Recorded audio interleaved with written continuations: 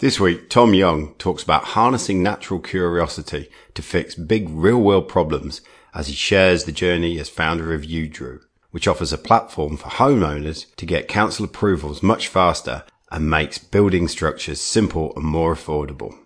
Tom shares how it was the catalyst of his own 9-month experience of trying to gain approval for merely erecting a fence, coupled together with his extensive background in geoengineering and drafting, that was the catalyst to work back from the endpoint to design a solution that would prevent others from the same experience. Tom is very open about the process of deciding to leave his safe job to follow the entrepreneurial path and how close he's come to losing everything along the way, yielding many interesting real-life stories from the trenches of business startup. What is impressive is both Tom's natural verve and energy to want to learn and solve problems, as well as his moral compass that has led him on his journey to date. So enjoy, Tom. Hello and welcome back to WA Real. I'm your host, Bryn Edwards. There are many administrative entities that we encounter, machinations of government, councils, and apparently needless bureaucracy. These entities seem to endlessly chew up time and money, and given perceived authoritative weight behind them, we often just concede to classing them as just the way it is, and hopelessly conceding to them. But not my guest today. My guest today is Tom Young, founder of UDrew, which aims to significantly reduce the burden of building plans and approvals. Tom, welcome to the show. Oh, well, thanks very much for having us, Bryn. You're welcome. So one of the questions I always start with is understanding people's relationship with Western Australia. And you were born in Subiaco. Yes, that's right, at King Eddie's. Oh, King Eddie's, yeah. Yep. So can you give me, what was it like growing up in Western Australia for you? Oh, I loved it. I originally grew up around the city, so Subiaco, sort of that type of area. And then when I was quite young, we moved up to Gidgegannup, which is about an hour north of the city. Beautiful area and fantastic for, a 5, 6, 7, 8-year-old energetic boy who was curious about everything. Surprised I'd survived that, actually, with all the accidents I'd get into. But so largely I see myself growing up in the country. That's where I did most of my growing up, on a sheep farm there. And then I hit my teens, and the first thing I wanted to do was move back to the city, of course. Yep. And now I'm getting a bit more... That's where the action is? Yeah, absolutely, yes. And our closest neighbours were 1.5 kilometres away, so it was a pretty boring place when you get to that kind of social age. And sheep only keep your interest that long. So that's pretty bad. It does, actually. Cancel that part. And so, the first thing I did was got my driver's license and moved back to the city. Yeah. And now, as I'm, ripening, I suppose, getting mature, the urge just keeps growing to move back up there. So it's a funny cycle, but I can always see myself ending up back at a farm somewhere. Yeah. So, would you class yourself as a proud West Aussie? Oh, yeah, very much so. I love it here, and I don't think I'd live anywhere else in the world. Well, not long term, maybe temporarily, but I'd always come back to Perth. I think we've just got it so easy here, and we don't really realise it, and how spoiled and lucky we are.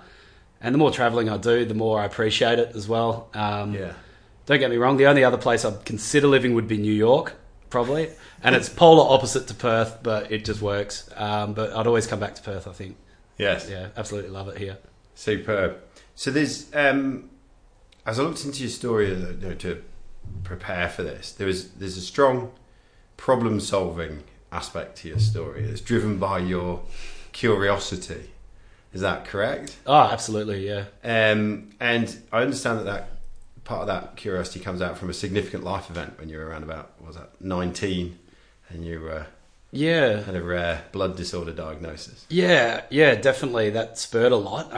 I'd say it was something I was always born with, but that was kind of the catalyst to speed it up. So when I was 19, I got diagnosed with a very rare blood condition, which basically means I don't have immunity to anything respiratory related. So like a cold could kill me kind of thing. Wow. So if you've ever seen that horrible movie Bubble Boy, it's pretty much that, except I'm one stage below being locked in a bubble. So finding that out at 19 going on 20, I was getting towards the final bit of my uni stuff. I had all these dreams and aspirations about doing all this manly stuff. Like I wanted to join the Air Force as well and be a fireman and all the typical kind of teenage invincible boy stuff. Yeah. And I was in the process of a few of those things, and I was very physically fit back then, believe it or not. Things have changed quite a lot now. And I was just about to go semi-professional with ice hockey in in the US.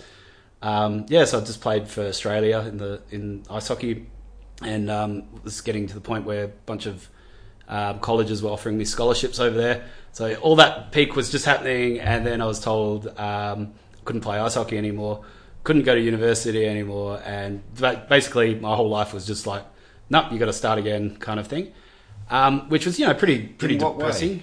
Well, because medically insurance wouldn't cover me playing ice hockey. I was studying geology, and geology is a very practical science, so it involves going to the middle of nowhere and licking rocks. And so my doctors wouldn't let me leave anywhere that's more than an hour away from a hospital at all times. So the dean at the time was a bit unforgiving and said, well, look, you can't graduate if you can't do the practical. So what I did was continued studying, did all the theory myself, lying in hospital beds over a few years, and continued studying just because I loved doing it and really interested in it. And been immobile for, sort of 20 hours at a time, like not been able to move at all. It's like being a quadriplegic, except I could move my arms, I suppose, so I could still read. It just gave me the great opportunity to entertain myself with my mind. And so a lot of that was just coming up with creative solutions for things, and I found that fun. And it was, interesting thing to do when you can't really do anything else. And so I taught myself a lot of other things, got really interested in quantum physics for a while, which I probably still couldn't explain to you what it's about. But we've had a leading quantum physicist on I think you mentioned that. It sounds fascinating. Check it out. So there's all these things that I'm just painfully curious about.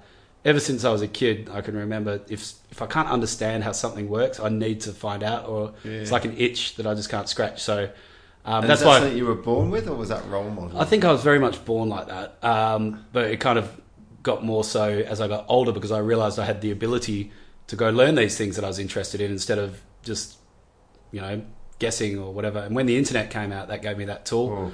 So before then, we just had a copy of very outdated World Book encyclopedias at the farm. Yeah. And that was my guide to the universe growing up. I actually read through every volume from A to Z several times just because there was nothing to do at the farm. I've just always been driven by trying to understand things, and it's just my big driver. So from about 19 to, mid-early 20s, I did get hit pretty hard by, being told I had to start again. And I was told my life expectancy was probably not very long, which, is a bit of a blow to confidence and things. Yeah. And so, there's a few years of partying and having too much fun. Was that just trying to sweep it under the carpet? A little bit, and just going, oh, bugger it, and why not, So I did a bit of travelling and drank way too much, and best years of my life, actually.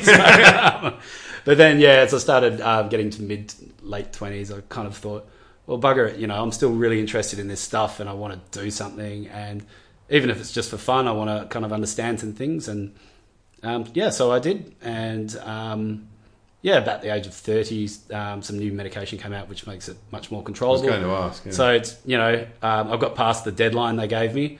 Now it's just like, I don't really take much the doctors say about that stuff too seriously, because, could happen to any of us, really, hit by a bus or meteorite, You said you take medication regularly, mate? Yeah, I've got to do 2 blood infusions a week still. Yeah. So that's pretty horrible stuff, really. I've got a little nursing station at home, so I have to stab myself in the stomach twice a week and, pump blood into me. It's not really blood, like vampire kind of thing. It's like a component, so it's like clear maple syrup. It's only 30 mils at a time, but that sort of made me bulletproof now against getting sick. So, case point, me and my wife got quite sick a couple of weeks ago. It lasted 2 days with me, and she's still recovering now.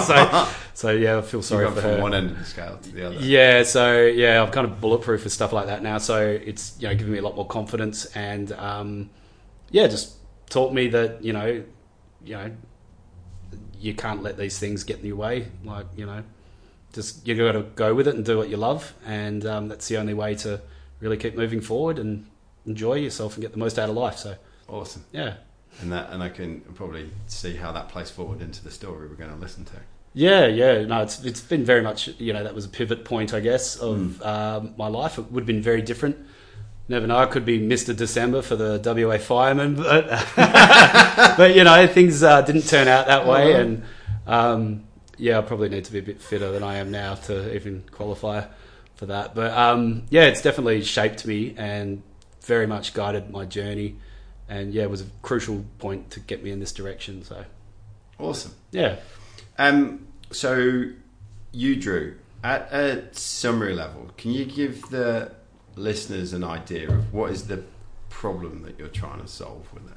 Yeah, it's there's not one specific problem per se, because it's quite a broad-ranging solution to a broad, complex area. So in a nutshell, though, it'd be saying that we're trying to fix the broken building industry from start to finish. So broken building industry. Yeah, every aspect of it's broken. So I mean, it's easy for me to say, but you know, growing up, that was my career. There's always been in the building industry, so I've seen it from that side, the internal side, and the side trying to build something myself. And it just doesn't work for either party. So for small, typical things you want to build, it's not a great return on investment for the building industry. So, and generally, you know, they're the types of things that might be built once every 10 years at a house. They're not repeat customers. They're not going to... so as a result, they generally get underserviced and overcharged just because it's not economical for the building industry, but they still do it. These are things like extensions and... Yeah, it's smaller... home improvement kind of things, like, right. You know, even just building a retaining wall or a swimming pool, rather than building a whole house. Yeah. So the profit margins aren't there. So the industry generally puts them at the bottom of the pile, and you know, they'll get to them, but it'll just take time and cost you quite a bit. And then you've got the government side of things. So we've all been there, I think, and that was largely the inspiration behind it. So I'd had enough in about 2008. I was finishing up some renos at my place. I realised I forgot to put the plans in for the front fence, which I thought, no big deal. I used to be a structural draftsman, so I dusted off the computer and quickly drew it up. My dad is an engineer, which is very handy, and he was on site with me that day, and so he signed the plans, dropped them off at the council that afternoon, and it took 7.5 months to get just an approval stamp, which is ridiculous. It's just a simple... Was this for a fence you'd already put up? Yeah. Oh, no, I was about to put it up. So I did the right thing, waited for approval and things, and it took 7.5 months. And so for a 4-year build, to be delayed 7.5 months at the end, it was just, I'd had enough. So I finally got all the documents stamped and approved, and hooray, could finally build my fence.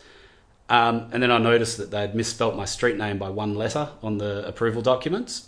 And this is when the government was just introducing resale laws. So you can't sell your house if basically all the documentation's not there for everything you get. And because my street name was spelt wrong, I was a bit younger and a bit more naive. And so I let them know. I just said, look, is that going to be a problem? And they told me to halt all work immediately, and it needs to be re-approved just to put fix a typo. It was literally, they'd forgot to put the letter U in the word fourth for 4th Avenue. And so in their credit, it only took 2.5 months to recheck that time.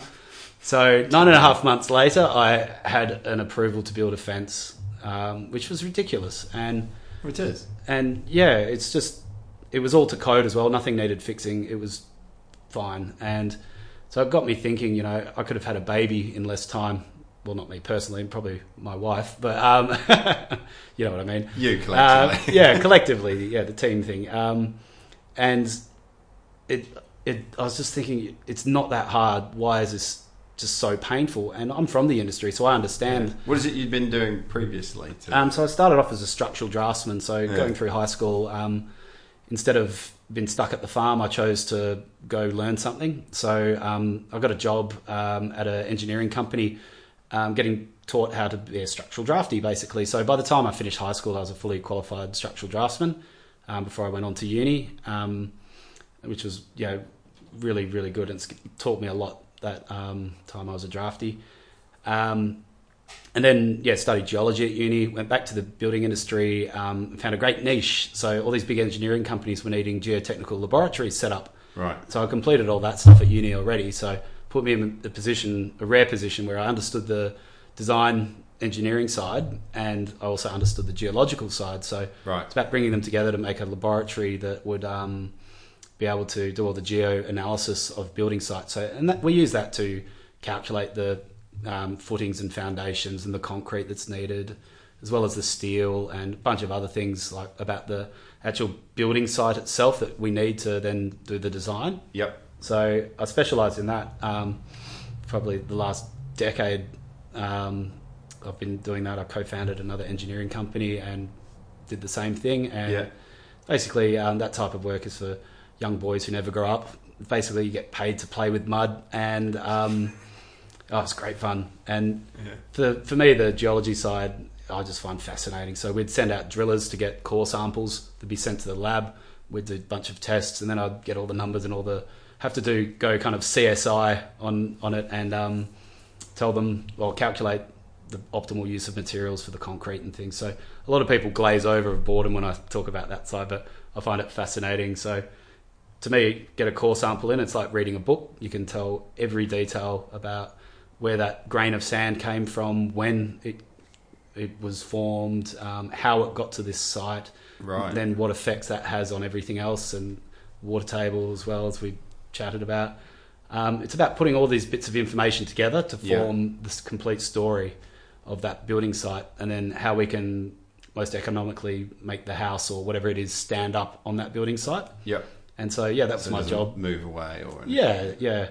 Because the ground, it actually moves throughout the year. We don't notice it, but it can move quite a lot, and it's enough to rip a house in half. So if you don't have the right site preparation, so that's like putting the right thickness of that yellow sand stuff on, and then the concrete to kind of keep it in place. Yeah, it can cause hundreds of thousands of dollars of damage. So my job was to stop that. Yeah. So So you'd done all this stuff, and yet when it comes to the simple job of doing a fan, which probably doesn't need a load of geoengineering to it. A little bit, but not much. I've probably gone overkill on that side, to be honest, with the system. But that is my passion. But so it gave me a great oversight of the whole process. So from the building industry side of the design and structural engineering, and the geo stuff, obviously, to the building itself. So me and my friends built quite a lot of stuff just for fun. That's a bit weird, but helped them out with projects. They'd help me out, and so I learnt the practical side as well. Excuse me. And the council side was a little bit less familiar for me, but I figured, I'll give it a stab anyway. So in 2008, when I had my difficulties, I started working backwards from the problem, like why is it so difficult? So Google Earth was very new at the time, and it was my new obsession. And so I saw the importance of having spatial data available. It was just huge. And so from that, all that was really missing were the variables that are needed within the engineering equations. Like, it's just physics and maths and algebra. So all that was missing was the algebra. And we could get most of that from the spatial data now. We can calculate, the slopes of the land, and we can see on the satellite imagery if there's a tree there or not. Yeah. So there's a lot of potential in there. So I slowly worked through the engineering equations. They were just working beautifully.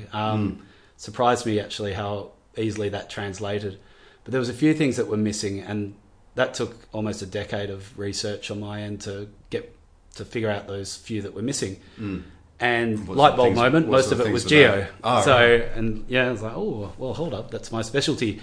Yeah. And the problem came down to the fact that it's such a boring field that no one's studied it. Right. And so a lot of people play tennis or, whatever as a hobby. I just do boring things. So I made it my mission to find out why. You keep saying they're boring. Who's told you that they're boring? I think it's my friend group. Like, they get like, they've learnt not to go on a road trip with me. I'll just go, see that mound of sand or that pile of rocks, and I'll tell them all about it. And they just glaze over with boredom. You're going on road trips with the wrong people. No, my wife's learnt to appreciate it now, so she's really she's into the rocks and stuff. Yeah, brainwashed her slowly. So what was missing was the data. So I realised that in 2008, and so from that point, I started collating every core sample, very, very, very detailed, in a giant database, like 70 points of data for every, core sample that was sent in. Yeah. And slowly built that up, and was using it to help predict properties of sites remotely, just roughly back then. But then I tied it in with the spatial data. data. Doing previously. Well, this is when the idea for Uduru came about, about 2008. Working backwards from the problem. Spatial data-wise, we had now the ability to measure distances from things. So That's largely what most of the council checks are for, like how far is it from the boundary, your neighbour, whatever. So the spatial data, that got rid of a huge chunk. But with the geo stuff, there was just no data available. So fast forward to about 2016, I finally had enough. And so I had 4,000 core samples from around Perth and WA. Finally had enough what? Data. Yeah. Yeah. And where did you get all these? Just all the labs that I was setting up. Every sample that came in, I'd log all the results, describe it, and put 70 points of information about it. And so I used those 4,000 samples to create algorithms and equations that intermingle with the spatial data and some of the engineering stuff to very accurately predict the geomechanics. So why that's important is usually that would take 6 to 8 weeks to figure out at the moment. So you'd need a driller to go to site, drill a certain amount of samples, send it to the lab for testing, analysis. Then that would have to then go to an engineer. Yeah. Blah blah blah. So by streamlining that side, it saves about 2 months, and we do it now in about 0.25 of a second. Oof. So it's very powerful when you bring these things together. And so what was difficult about it is the data just doesn't exist. So it was coming up with creative ways to create the data.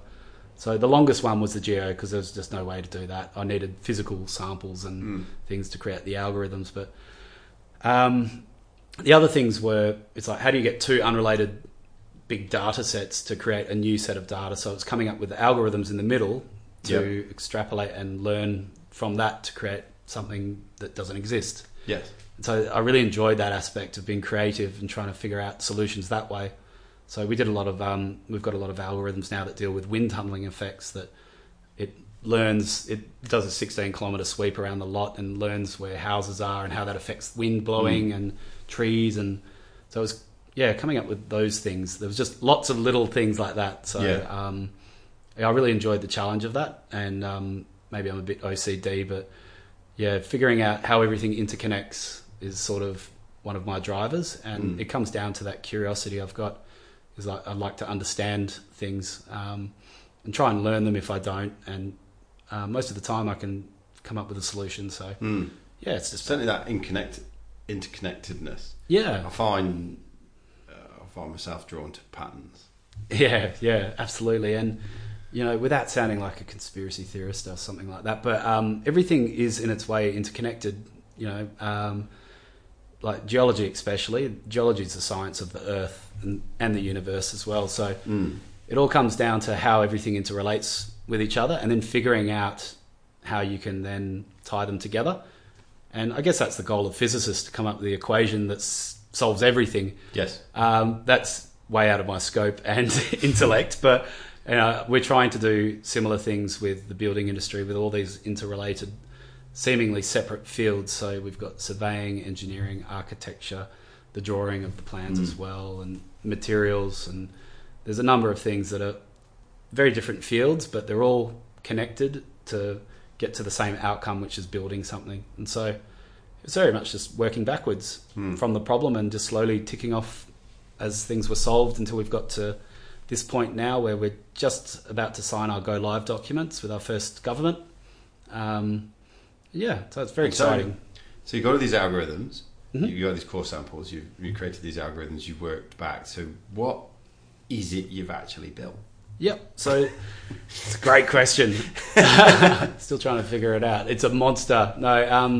So it's a single location to do your entire building project from start to finish. Right. And a new goal, actually, it makes me laugh. So we're streamlining, we're making building and design as easy as ordering a pizza. So if you can use an iPhone, you can be your own engineer and do your whole project from start to finish. So you'd sort of draw it out in there, and then it sort of tells you whether you can or can't do this stuff. Yeah, the user does it themselves. So basically, they type in where they want whatever it is they're building built. They select what they want to build, and you can select multiple things, and then scaled satellite imagery comes up. It shows you boundaries and things like that, and you literally follow the instructions, just sketch the outline of whatever it is you're building. And in real time, as you're sketching, it'll either go red, orange, or green. So it's like a traffic light. Red is like, it's blatantly wrong. You're building your pull half in your neighbour's lot, for example, Right. or onto a road or something. It's just something you just can't do. Yeah. Orange is something subjective, and it happens only about 1% of the time. Yep. And that's something that it's slightly against the council rule, but they're a bit lenient, and you can appeal, and you should be able to get it passed. Yeah. And green is everything meets every It's good regulation, every Yeah. national, local, every engineering principle. And so if it doesn't comply, what it does is fixes it. So as you're sketching it, assuming you've got a nice green line, if there's a nasty council rule that you just don't know about, what it will do, it will just tell you, look, we're going to have to fix this. Would you like it to be fixed? And press OK, and it just redesigns it around that problem. So say if there's a nasty underground utility there, it'll just design something to come up with a compliant solution. Put the deep end at the other end. Yeah. If it's a swimming pool. Yeah, stuff like that. So it learns as you're drawing and gives you the option to fix it all as you're drawing it. That's pretty cool, isn't it? Yeah, I should really show you, but Yeah, kind of. It's a bit hard without the visual thing, Yeah. but basically, sketch what you want to build. As you're sketching it, it's checking against every regulation, calculating every brick, bag of sand, nail that you need, and also creating the most efficient structural design. So it's always going to be the most economical and most practical solution every time. So. And once you've done the basic sketch, it generates the drawings for you. So all the concrete's been calculated at this point, all the steel, every component, and you can physically see what it is you're building, which is great. You don't have to wait a month for a drafty to draw up something. And if you decide you might want it limestone instead of brick or whatever, you just click and change it, and it regenerates it, recalculates it. And all so have you had to pull in all the different rules and regulations into what you're doing, or do you? Yeah, the first, because we're just about to go live with our first council, we've been very much manual process of setting that up, which has not been fun. So very lucky, though, to have the City of Wanneroo on board with their support. They've patiently sat with me for the last year and a half, and we've gone through it together to create the template. So we know for this structure, these are the rules that it's checking against. So it's taken a while, and a lot of highlighters and big piles of regulations we've had to go through, figure out how they all interconnect. Yeah. And it's looking good to go live now. That must have been a useful experience for them to actually reflect on. It was very interesting. Because we had them all in the same room, which it doesn't often happen. I'd say, okay, so this regulation, this is my interpretation. I just want to check we're on the same wavelength, and I get 4 different interpretations of the same rule. So a few of those popped up, and we ended up coming to a consensus, and that's what's coded up in the system. Yeah. The next council gets much easier. From there, we just literally duplicate the back end's perimeters, I guess. And see where they're slightly different. Yep. And then the third gets even easier, because we've got all these things, and they can just select which ones they want. So the first one's always going to be tricky. Yeah, absolutely. Yeah. And that's where it's taken the time. Where I'm so grateful for the City of Wanneroo for their patience and support. And so will it mean that when you've landed on your design, you've got all the green lights, green lines, then you can in effect go submit. Yeah. And it's done. Yeah, my record was 1 minute 36 seconds from a blank piece of paper, I guess, to fully completed engineering, design, and council approval. And council approval. Yeah, but in realistic terms, I did build the system, so I know how to use it, and it did take a couple goes to get it down to 1 minute 36. But we're aiming to get people to be able to do the whole thing from start to finish in less than 20 minutes. Wow. And our user That's tests, just unreal. they've come up with the 20-minute mark too, our first batch of user testing, so we're on target. Hopefully we'll get it quicker. But the whole system, it's totally dynamic, so we don't use any libraries of just pictures of drawings. Everything's calculated mathematically, and that's where it gets its power from. So it learns as you're drawing and rewrites itself to suit every detail. It's just doing so much in the back that it's, if I do say so myself, it's pretty clever. It sounds incredible. I think without visual context, it's hard to picture, but basically it's 4 steps, and you've got your plans and the approval to go with it. Yeah, and if you want as well, it prints out the full shopping list of materials. We're not forcing people to buy anything through us. We're just providing it because we can. And that's largely a lot of the things we are doing. It's just because we can. We're not going to make money off it. It's just making lives easier. So it's how do we make the person who just wants to build something, how do we make their lives easier? How do we make the industry's life easier? And the government's. So it's about getting all these cogs of the wheels spinning in motion at the same time.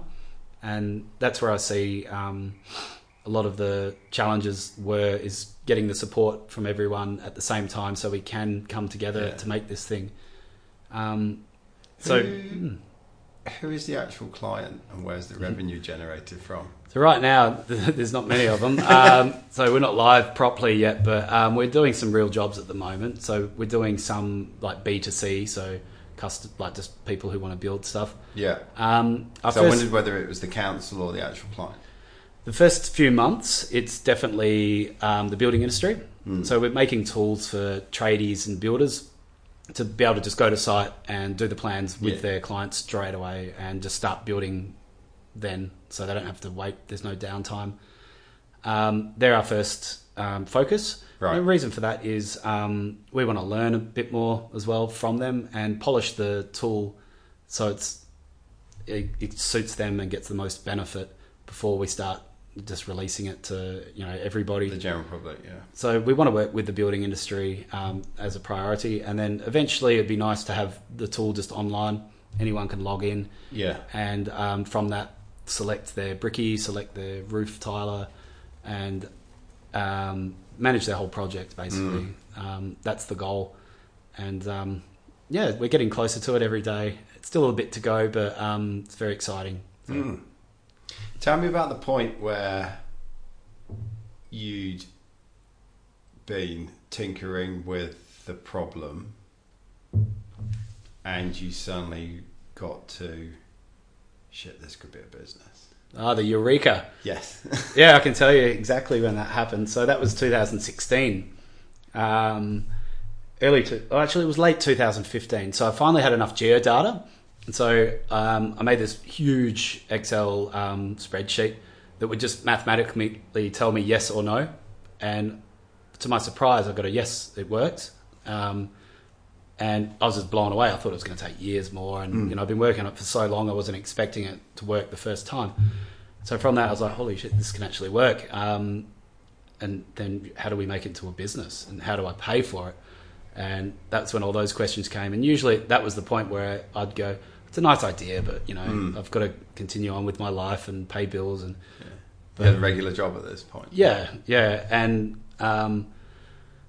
this was, I fought with myself, said, nope, go ahead with one of your ideas. So I've had so many other ideas which I've canned and just left, proven they worked, and just kind of walked away because I didn't have the confidence to go ahead with them. Was that almost enough for you to prove, this works, so I know within myself it's fine, but never actually taken action on it? Yeah, and that was due to confidence because I didn't understand the business world and things like that. And then 5 years later, it was always 5 years, someone would release it and they'd end up a billionaire for an idea that I had 5 years earlier and I'd proved out and things. So this one was the first time I thought, no, I'm going to give it a go. Why was this different? I'd had enough of seeing my old ideas taking off and, just going phenomenally. And it was a challenge. Every year I like to learn something new. 1 year it was flying a helicopter. Another one it was getting my scuba license. And another one it was like gardening or something boring. But every year there's something. And so I thought this would be a good one for that year, just to give it a go and sit and try and learn a little bit.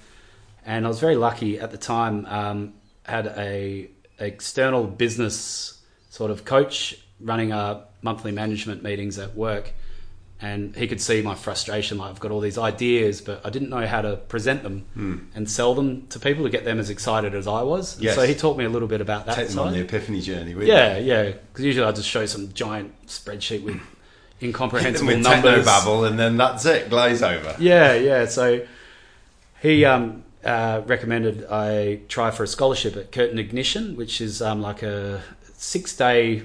They sort of nicknamed it like a 6-day Master of Business course, so it's very intensive. And so I applied for that, and very lucky, and I got a scholarship through the City of Wanneroo actually. And that gave me a 6-day intensive look at like how to secure your intellectual property, how to market, how to pitch your idea, and all the business stuff, which I didn't have a clue about. And so that gave me a lot of confidence. So even if you step back slightly, so once I'd proven, like the green light came on saying it worked, no one would believe me because it's such a complicated thing. And so I realised that I had to be able to show them visually that it worked. So design something and it draws the correct things. So I went around trying to get quotes from programmers and I just couldn't afford it. It was just for someone who had bugger all money. And so that made me very depressed. But then the light bulb was like, fuck it, I'm going to teach myself coding. So over 2 months, I taught myself coding and ended up creating the first working beta demo. And I've got it still working actually. It still draws fence designs and driveways and things. Yeah. It worked beautiful. So that's what I actually got the scholarship through, that little visual demo. And so, it's just all about if you get a hurdle, just find a way around it. And there's always a solution out there. If it means a slight detour, then you can get back on track, so be it. But you can always keep moving forward if you're creative and persistent enough, I guess. It's the What was it like breaking the news to your wife? Right, this idea is going to be the one that I actually act on, was she? And to tell those around you. Yeah, well, she was just fantastic, and she's still 100% with me on the journey. Just on the way here, she got a bit teary over the phone when I told her about that meeting that I had this morning. Like every significant step, we're just so, both of us, involved in it. She's just as involved as I am. Yeah. And she's helped a lot bouncing ideas off. She gives me ideas as well, and she's just as in it as I am. So we still get these moments of shock, like, holy shit, did that actually happen? Like, so, it still happens frequently. It's like, I can't believe we've got this far. And it's working, and this person wants to meet now, and blah blah blah. It's very exciting, very stressful too. But obviously, there's like this outer achievement of getting something up and running and this, that, and the other. But what does this mean to you personally? Yeah, it's a bit of a fuck you to a lot of people out there who have told me in the past, like why bother? It's never going to work. And it's not just with this concept. This is with hundreds of other things I've presented in the past and wanted to pursue. Yeah. And so it's a bit of a, thing to them as well, like saying, see, I told you I was onto something. But, that's a big one for me. And it's also, my big driver is just, I want to understand and learn it still. And for me, this is a good opportunity to keep pushing that and keep coming up with cool ways to solve big problems. Is that what you enjoy doing? Oh, I love it. That's my big driver, is solving problems in creative ways, just to make life easier for everybody. And the beautiful thing about construction technology is there's no one doing it. It's very much pioneering, a lot of it. It sounds arrogant. There's other really great companies out there, but compared to like financial technology or medical, it's very much at its early days, and so there's a lot of open field, and there's still a lot of problems out there that need solving. And so it's a great opportunity for us to, kind of get our pick of which problems we want to solve, and how we can bring the maximum benefit to everyone else. So a lot of it is about just making cool things that solve big problems, and that's a big driver for me. So, yeah. So tell me about, you taught yourself coding, you made your first thing, you've done the Ignite program. Tell me about the journey from there. Yeah, so that was a huge wake up. Now that I had a bit of confidence and understood the business aspects and some legal aspects too, and how to present things, I was still working full time at that point. Every night I locked myself away for 6 hours or so and just got everything out of my head onto a giant document, which was about, I think, 60 pages long. For this concept on how it would work, how it would come together. It's basically Udrew for Dummies. Doing 2 jobs at once then, in effect. Yeah, and I just had my first child at that point too. Ooh. So sleep wasn't really a common occurrence. Priority. Still really isn't. But I'm lucky in that sense. I don't really sleep much anyway, so didn't hit me too hard. But got another baby coming next month actually, so we'll see how that goes. But so I got everything out of my head onto paper, and then took it to some lawyers to see if we could get some patents. And he said there's about 15 patents within that document that no one's ever done before. And I was like, oh, wow, cool. That's very exciting. Unfortunately, patents cost an arm and a leg. So I could afford the poor man's patent, which was a provisional, which kind of covered me a year. I then got another patent the following year, and I've just submitted my PCT patents yesterday. So that was cool. So the first thing I did was, get everything out, make sure it still made sense. Yeah.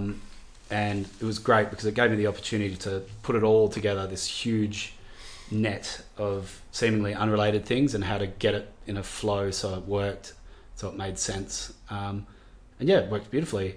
From that point, it took until 2017, where I started looking around to get proper professional programmers to start working on the real version.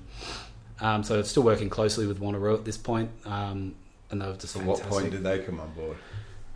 They gave me the scholarship for Ignition. Yep. So sort of it continued on from that. They saw the value in it. And so it was about setting up a pilot test. And so we set up a very limited pilot test early, mid-2017, and we got some great results from that. And it sort of validated everything as well. So it showed that we could save them about $300,000 per annum just in doubling up typing input, from forms that are filled out, and wow, and reducing the human error factors and things. It was just amazing. And it sped up the process by 96% on their side. And that was back then, and I see the system back then as being quite crude and outdated, very outdated compared to what it is now. So it was really positive to have these actual metrics, and that really helped. So I quit my job, my beautiful, secure, stable, fun, interesting biggest, job. Scariest moment? It was very scary. And my wife had a lot of input on that. She was with me 100%. And so it wasn't me just recklessly quitting and coming on, honey, by the way, we have no income. But I timed it quite well, so it was my long service leave, and I'd made sure my tax return was going to be a bit bigger that year, so I'd sort of seen it coming, prepared. And so it's almost like a perfect time to do it. You got a bit of income for a period. Yeah, and so that was very scary still. So I had a year and a bit without an income after that, which is very difficult, seeing it tick down like that. I'm still trying to build this thing, which is getting more expensive every week. Did you start to have the whole... every week I still have that. It's getting less and less now, I've got to say. But seeing the money go down, I ended up getting an investment loan out with my house as collateral to help pay for development, which is still on there. I'm still paying back. So if it does, fail miserably and spectacularly, I will lose my house still to this day, but it's getting less likely every day, which is big relief. But then I was very fortunate. Literally, we'd run out of money 6 days earlier, but I'd managed to raise $500,000 last year. So that saved us. Basically, it was at the point where we're going to have to sell the house. Like 6 days without any money at all. We were selling DVDs to the cashies. I'd already sold my car. My dignity was gone long before then as well. So it was very close. It was very, very close, but managed to get some awesome investors on board. But the troubling thing was I'd actually turned down a lot of money before that. The problem I've got is my principals, and so it was from people I didn't think had the right intentions or things like that. So the hardest thing to do was turn down $1 million check when you've got 2 weeks of like living money available before you lose your house. But I literally did that a couple of times, and I don't regret it. It was very stressful at the time, but I'm glad I stuck through to my principles and morals, and I've got some fantastic investors on board now. Couldn't be happier with them. They're experts in their own field, so we've got a lawyer, I've got a civil engineering company, and 2 of Australia's best tech kind of entrepreneur specialists as well. So really great foundation to start with, and very lucky to get them. So from that, I could finally get some staff. So I've just got the superstar team come on board, and I actually poached them all from Queensland. So they've just flown over in November, and we've got 7 staff now, and looking at having possibly up to 18 or 19 by July. So, Wow. So yeah, I've been kind of doing the work of 19 people for the last 2 years, and it's like, sorry, but it's just killed me. But learnt a lot, and wouldn't change it at all, except for maybe go back and reassure myself if I had a time machine. Say, look, just stick with it. You're doing it right. But at the time, the roller coasters just go from epic high, like, oh my God, I've got something. It's working. Everything's going to be just fine. To an hour later, it's like, oh God, my house. I'm going to lose my house. And so it's an emotional roller coaster. And I learnt a lot about my inner workings from it, and my inner psyche as well. But it comes just down to persistence and determination. And I'm very passionate about what I do, and positive that it's going to make a huge difference to the building industry. And, you know, it's just got too many benefits. So how has it been received? Really well. It's funny. Public industry. Yeah, it's funny. So the building Has industry... it had any resistance as well? No, actually, just support. So what we're doing is, because it's the jobs that are just a pain in the ass for people, a lot of builders, they do them, but it's not their target. There's not much profit in it. It's a pain in the ass because these people want to like you said, typically change their mind a lot, and it goes back and forward quite a lot. And so by us freeing up that from them, they're able to concentrate on these bigger projects and the more profitable things, and make their jobs more efficient. So with Udrew, for the builders aspects, we're turning these kind of low return, I guess, and pain in the ass clients into A+ clients. So we're letting them do it all straight away, instantly, and for 70% less than it would usually cost. And so it's encouraging for the builders. They can now do these jobs straight away and still make money off it. Yeah. And so it's just about making it more efficient for everybody. And sort of related. So from the council's perspective, a few planners initially were a little bit of friction, because they were seeing it's the replacement of their jobs, which to me, I've always seen it as the polar opposite of that. So you don't go to uni for 3 years, study urban planning and design to approve a wall or, you know, a garage or something. So they have much the same issues that the building industry does, where these people, they might submit their plans on a napkin. As a drafty, you'd be surprised how much we'd get that, about 4 or 5 a year. It's drawn, always McDonald's napkins too. I don't know what it is.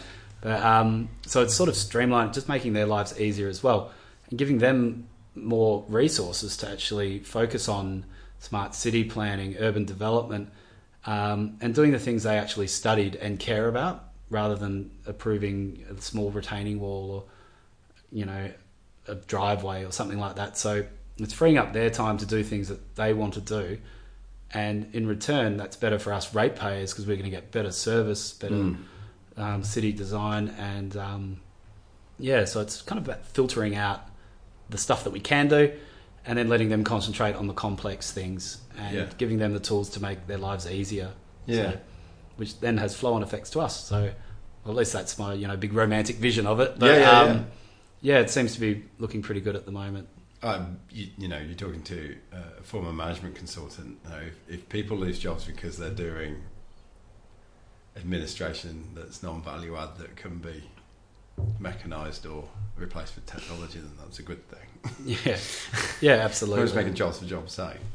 But it was really interesting, the feedback we had from the planning department after our first 2 pilots. So they started off a bit reluctant, but by the second one, I think they'd given it 96 or 94% satisfaction on it. So they'd really turned around, and they can see that it's just there to make their lives easier, and hopefully provide a better service for, you know, the constituents in the end. So it was really positive, because at first it bugged me a bit, like people going, it's going to take our jobs and things, but it's more of a compliment, challenge, isn't it? I think it's more complementary to their job, so it'll allow them to do more efficiently, and so that more work with more overheads, hopefully, and less cost for the person wanting to build something. So it's sort of like about getting the balance, so it's the win-win-win between government, industry, and the person wanting something built. And that was the hard thing. So a lot of the business people, they come and give me the advice, you should be making it 3 times more expensive if you can do it straight away and more accurately. But that's against our principles. We want to make it more efficient and more affordable to encourage more people to want to do it. Yeah. And so it's interesting the different perspectives we get from that. Yeah. So. Obviously, listening to the story of how you've gone from idea through all the way through to losing your home and then investing and etc. How has the marketing pitch evolved? Your marketing with it, because you have to tell a clear and concise story. Yeah, God, I still struggle with that, really. But started off, there was none. The pitch was basically, I figured out how to do this really cool thing, and people were like, well, why do we give a shit? And so Ignition really taught me the foundations of how to, sell the idea better. So it has changed a lot, and it does change slightly on the context of who I'm talking to. So marketing pitch for the government's very different to the pitch I'll give to the brickie or the giant tech company. They all have different challenges, don't they? They do, and they see different values in different areas. So it does change a bit, and it's constantly evolving. But it did come down to me literally just writing, this is a valuable thing, this is a valuable thing, and figuring out the perspectives of each of those different ones. And a lot of it came from them telling me. So I didn't, and I still don't have all of the answers. And I ask them as well, like, what's the worst thing about your job? What do you hate doing the most? And they'll tell me a bit, and we go, oh, good, the system does that already. That's good. And if it's something that we hadn't thought of, we can look at a way to put it in the system to make their lives easier, if it's economically feasible for us to do at least. And that's what it's about, learning as much as we can from the different segments, because it's such a broad covering thing, and trying to get it the best product that we can for everybody. So I don't know, did you want me to give you the marketing pitch now, or?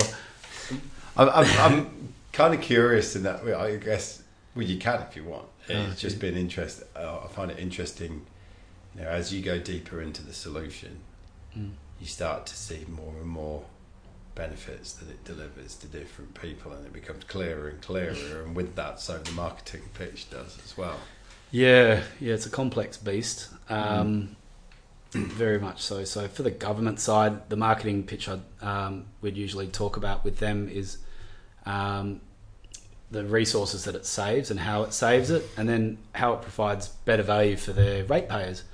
So before a lot of this started, I must admit I didn't have much sympathy for the local governments. We all pay our rates with gritted teeth, and I'll leave it at that because I still need to talk to a few. But I didn't realise how much of an issue it is for them until I got talking to them. Yes. And it's given me a lot of empathy now, which I just didn't realise it was such a problem. And these poor buggers, they didn't stand a chance from the start. So I've seen the internal flow processes of a few councils. There's 40 points of contact just to get an approval for something really small.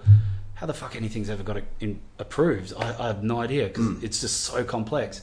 So they're dealing with outdated systems. They're dealing with really poor quality submissions, which, it's not always the person's fault submitting it, because the forms are just so confusing sometimes. Yeah.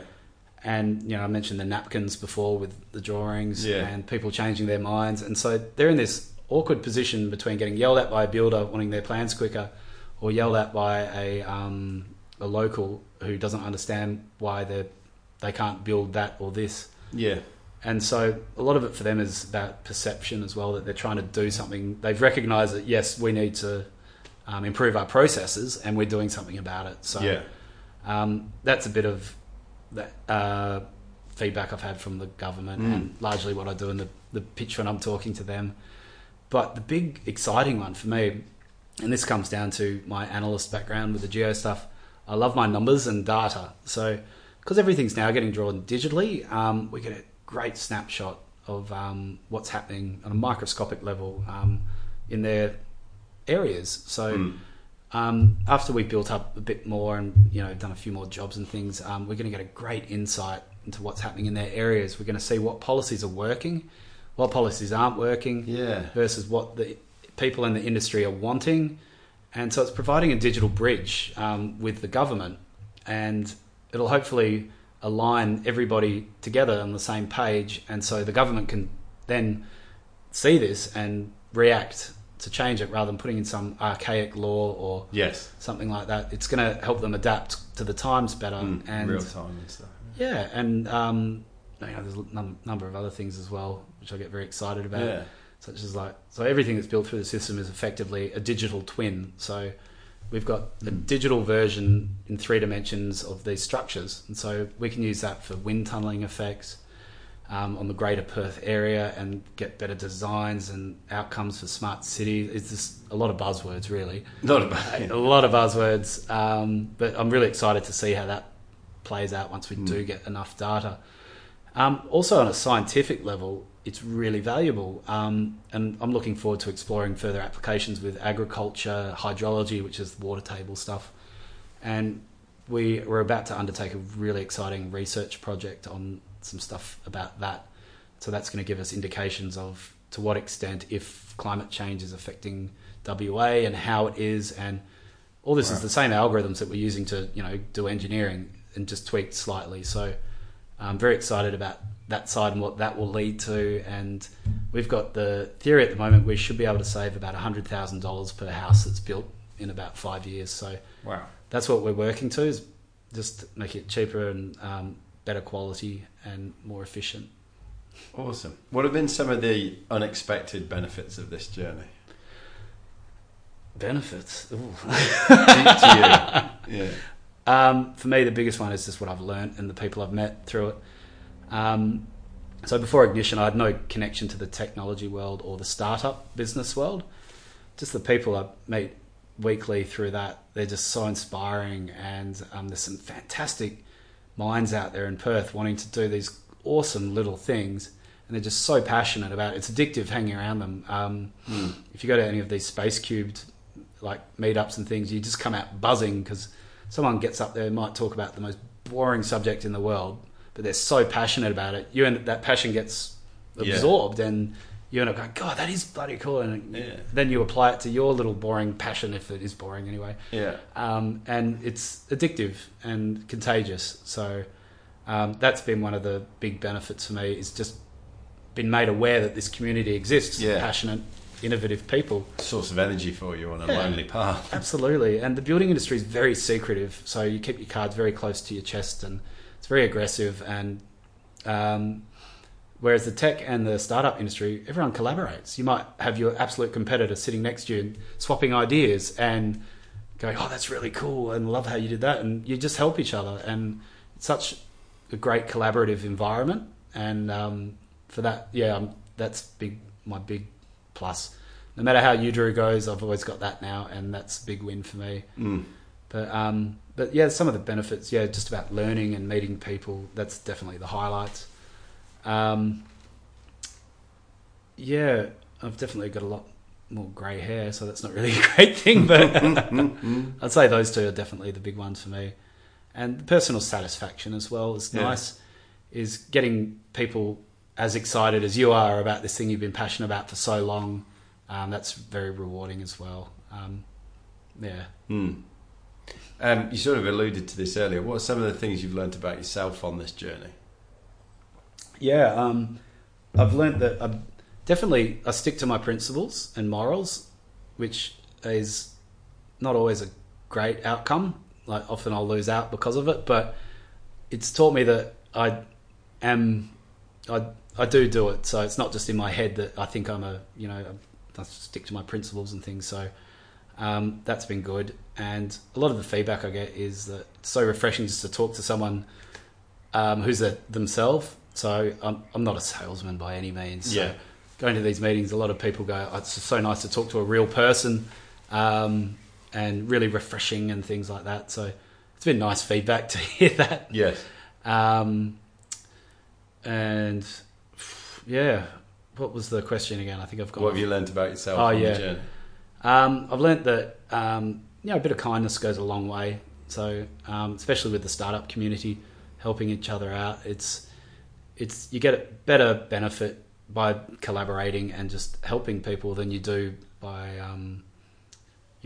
trying to be conniving and backstabbing and things like that. It's just not worth the energy living your life like that. It's just much easier to be upfront, honest, and sharing, I guess, is the big one.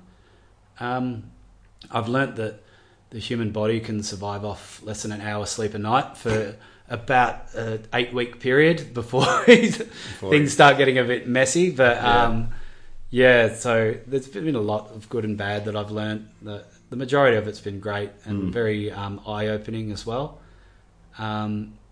What the big thing for me was confidence as well, like just learning to talk to people. I've always been more of a technical person, hiding in my dark laboratory over test tubes and things like that.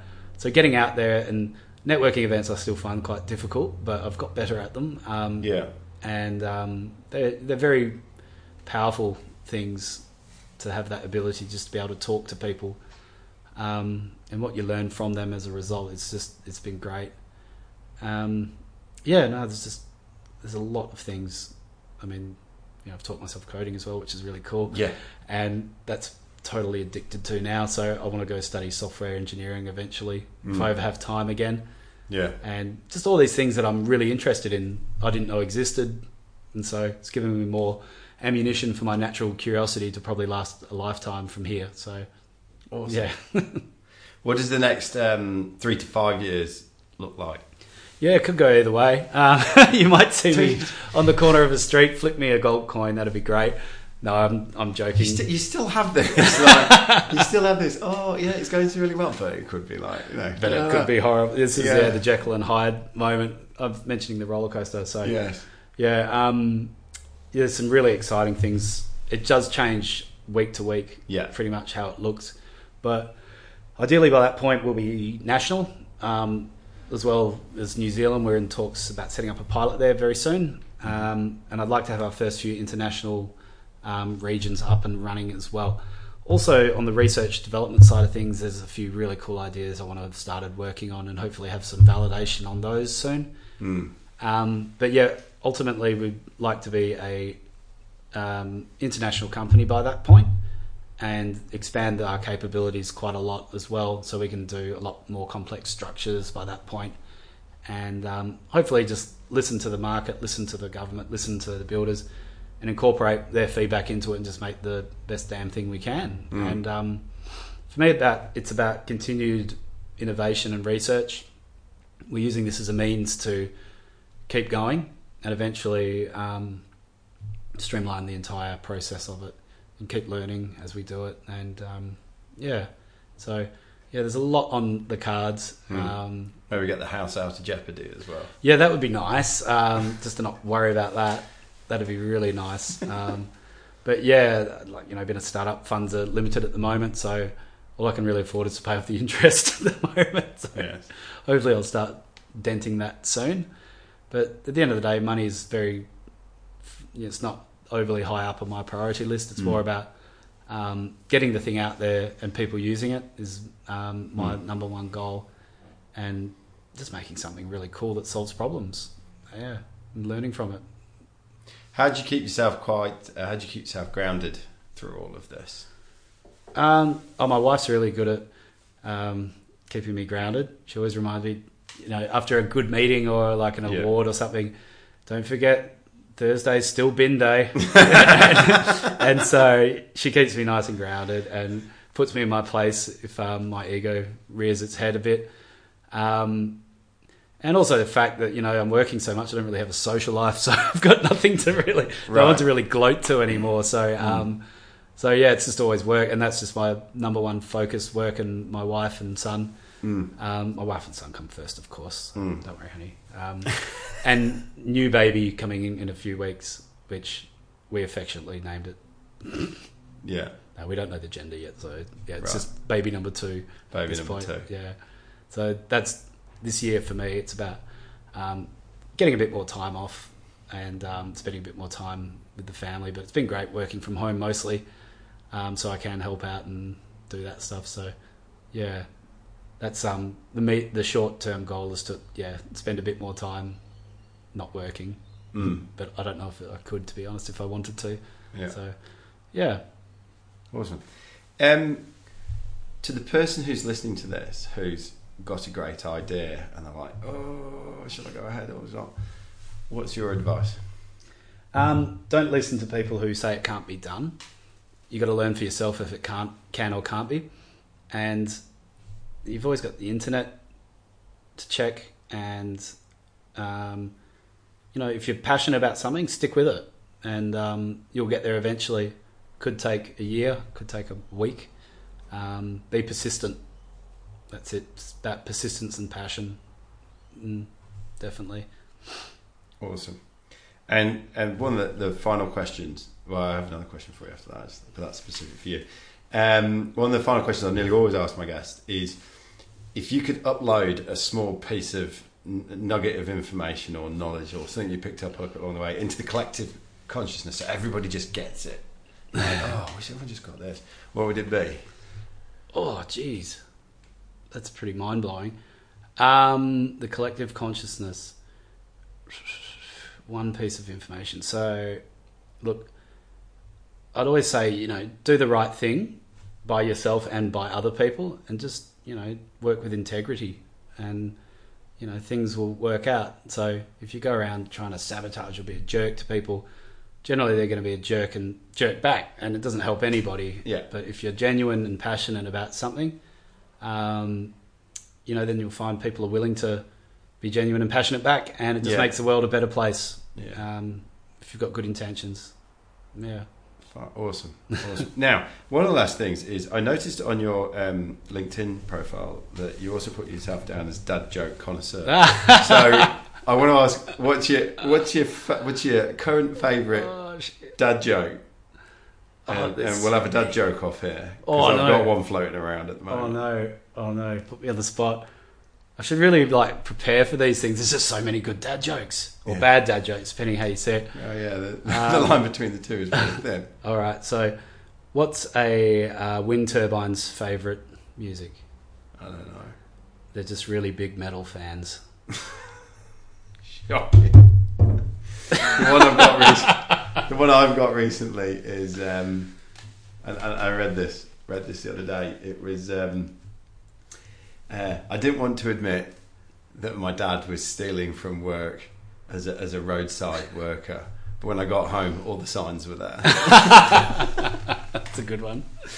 I've got a bit of an adult-rated dad joke though, so it's probably go on, close it out. On PC, but what do you do if a bird shits on your windscreen? Don't ask her out again. There you go, Tom. If somebody wants to come and find you for either. They want to know more about Unreal, or they want to book you for a stage performance, where can they find you? I was about to say something really bad then, but look, hit me up on LinkedIn, go to our website, and there's a contact email there. Be happy to chat anytime, and if it's an idea or if you've got a passion and you want to know where to start, I'd love to help out. I'm just super passionate about other passionate people wanting to solve problems, and I'm happy to help anytime. So, within reason. There we go. Awesome. Tom, it's been an absolute pleasure to talk to you today. Thank you. It's been fascinating to hear your journey, because I've no doubt that you're going to, I'd like you to come back on the podcast in, year or so's time, and you'll be telling me about how you've sold that house and gone to a new one and stuff like that. But it's fascinating to hear someone's journey to this point. And how real it's been, how scary it's been, how principled you've been as well with it. Tried to be. Yeah, tried to be. But also, it's just been fascinating, and it's been super real. And thank you very much for taking time out of your day to come and share that story. No, it's been my absolute pleasure. Thank you for having me. Cool. Thank you very much. Cool. Thanks, mate.